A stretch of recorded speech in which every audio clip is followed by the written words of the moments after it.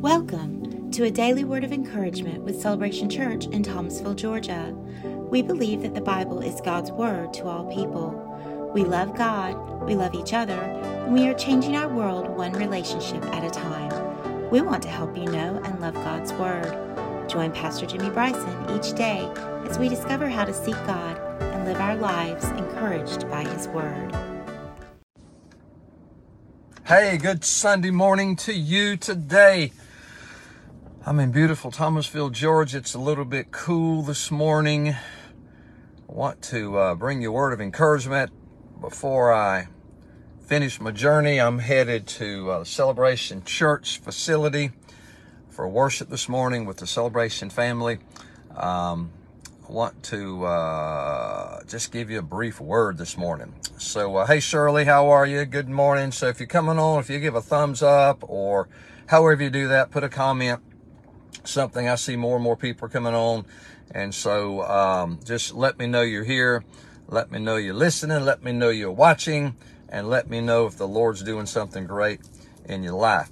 So today in a Celebration Church, Lord willing, we're going to try to complete about a 3-month study on the book of Jonah.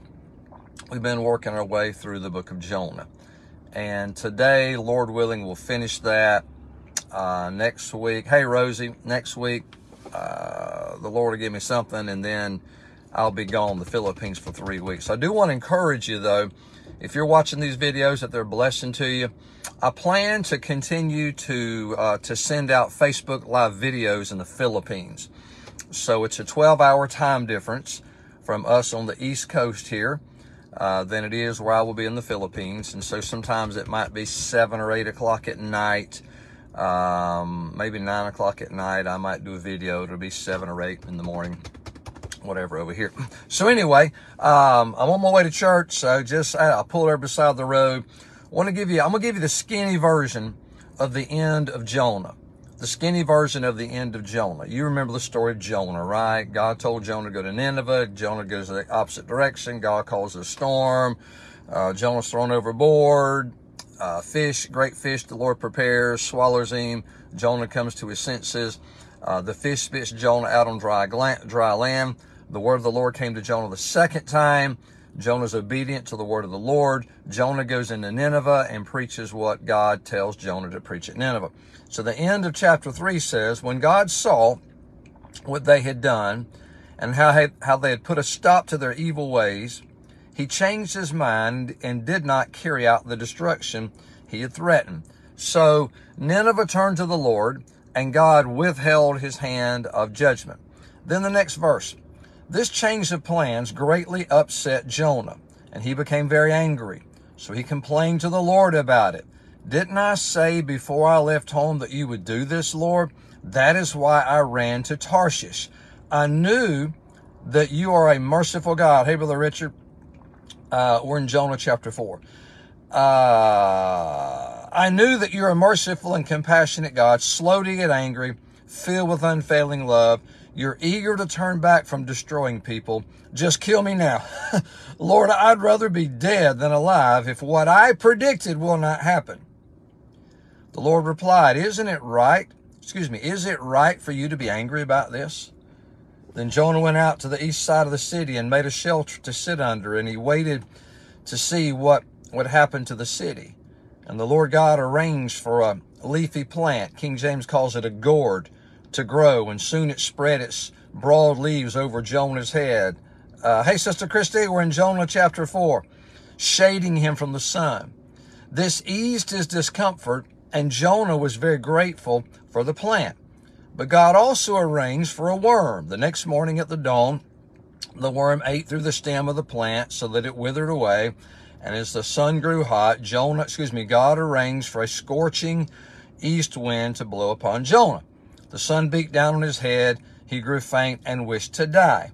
Death is certainly better than living like this, he exclaimed. Now, hold on now.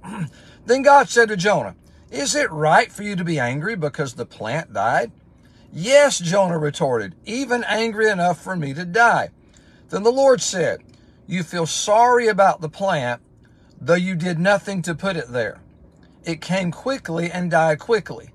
But Nineveh has more than 120,000 people living in spiritual darkness, not to mention all the animals. Shouldn't I feel sorry for such a great city also? Now, there's a lot to unpack there, and I only have probably about 10 minutes. Hey, Brother Billy, only have about 10 minutes because I got to get to church this morning.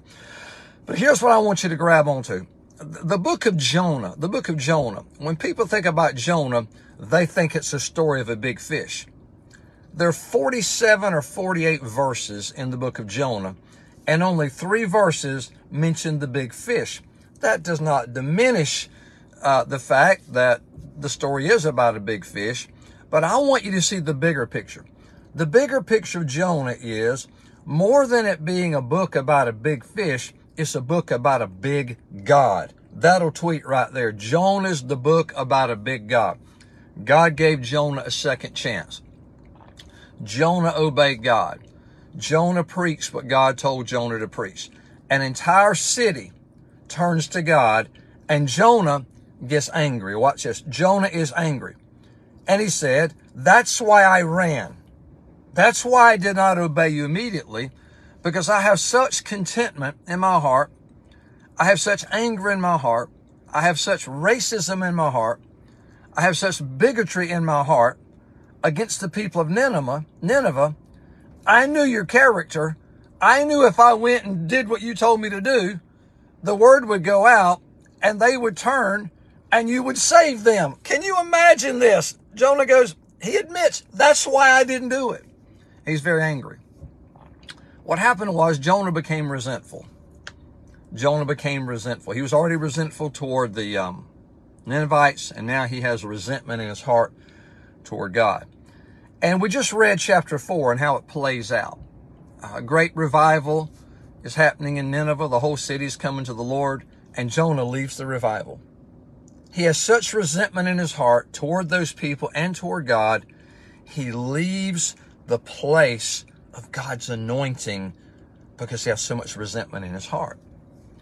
And then he goes out and builds a shelter. This gourd comes up. This King James calls it a gourd. New Living Translation calls it a leafy vine, covers his head. He says, I just want to die. And God says, do you have the right to be angry? And he goes, yeah.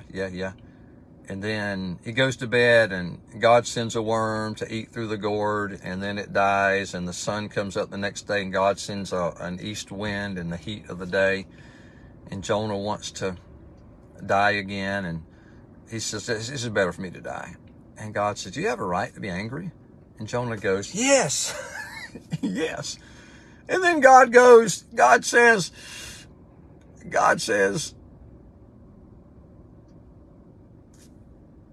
I was merciful to 120. Like, you were angry because the gourd died and you couldn't rejoice that I was merciful to 120,000 people living in spiritual darkness.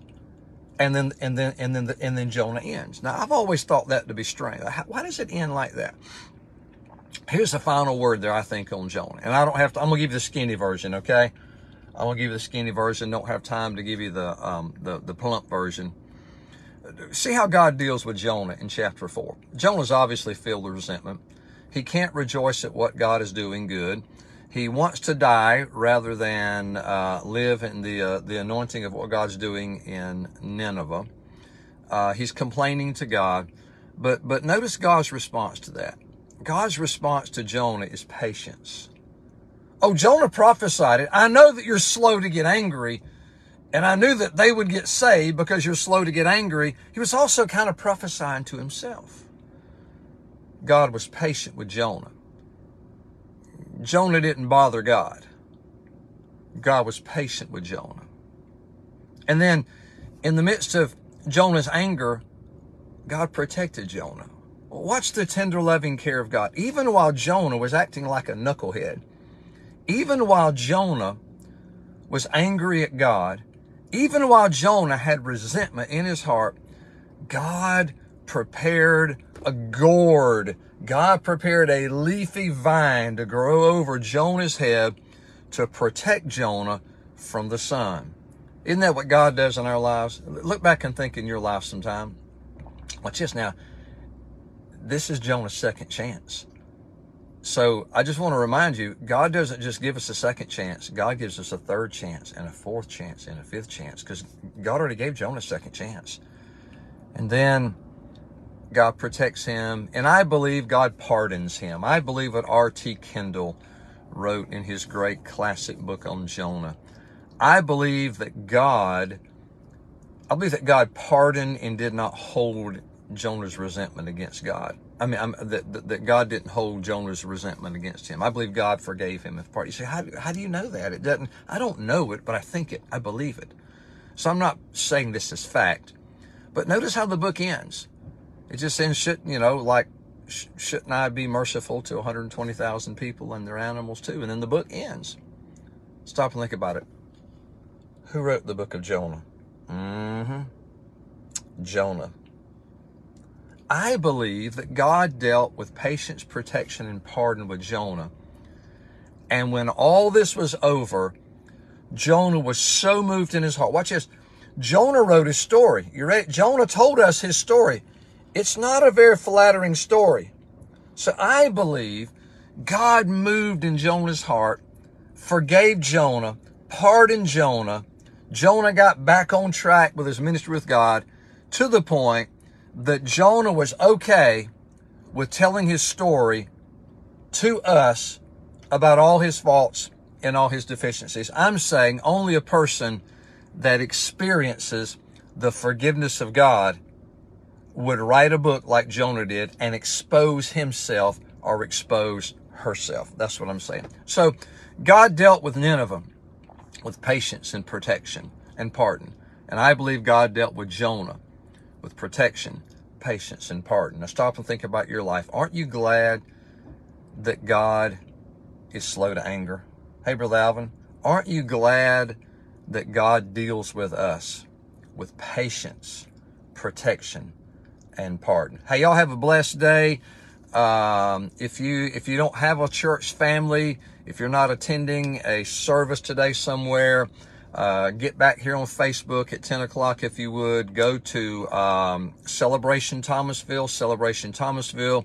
You'll come to our church page, and the service will be live, worship, and then the message. Lord willing, the message will be something similar to what I just shared with you right now, but it'll be the more plump version instead of the skinny version. Hey, y'all be blessed. Have a wonderful Lord's Day.